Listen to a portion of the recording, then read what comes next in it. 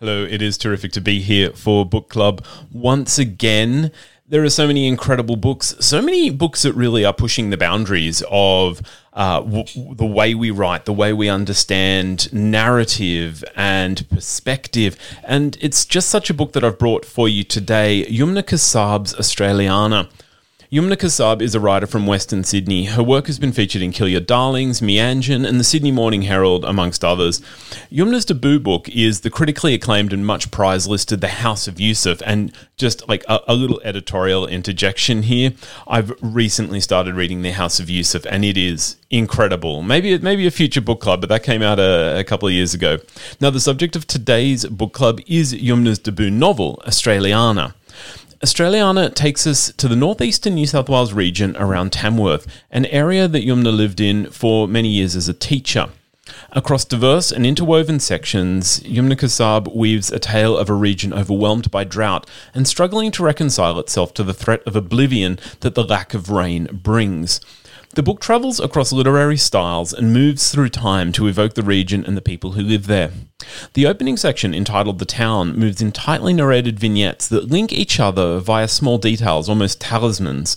Yumna describes her inspiration as the tales of the 1001 Nights, where every evening the story dangles, linking to the next to ensure the continued telling and life of Scheherazade.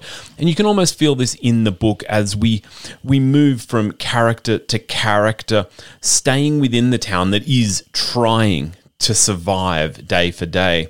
In the interlinking tales, I felt the kind of bonds of community that bring people together, whether near or far, everyone knows a little something of each other, and these links forge the greater whole.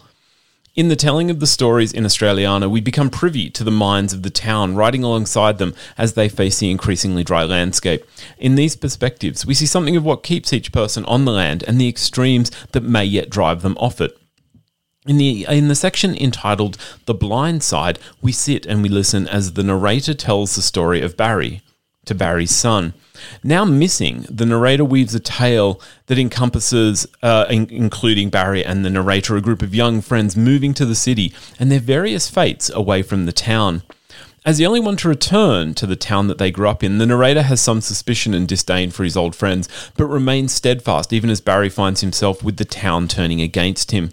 Through the changing fortunes of Barry and the struggles of the narrator to stay true to his friend, we learn a little more of how the land pulls at people in a way that perhaps we can never know in the city. Australiana is a unique and fascinating novel, both for its subject and its ever-shifting style. The name Australiana seems to evoke a kind of nationalistic kitsch. I imagined Henry Lawson and Dorothea McKellar kicking the footy, while Banjo Patterson burns sausages on the barbie. But the result is a work that challenges some of the sacred cows of white Australian ruggedness, whilst also taking us to look closer at environments that we often take for granted or see as perhaps only regional jaunts.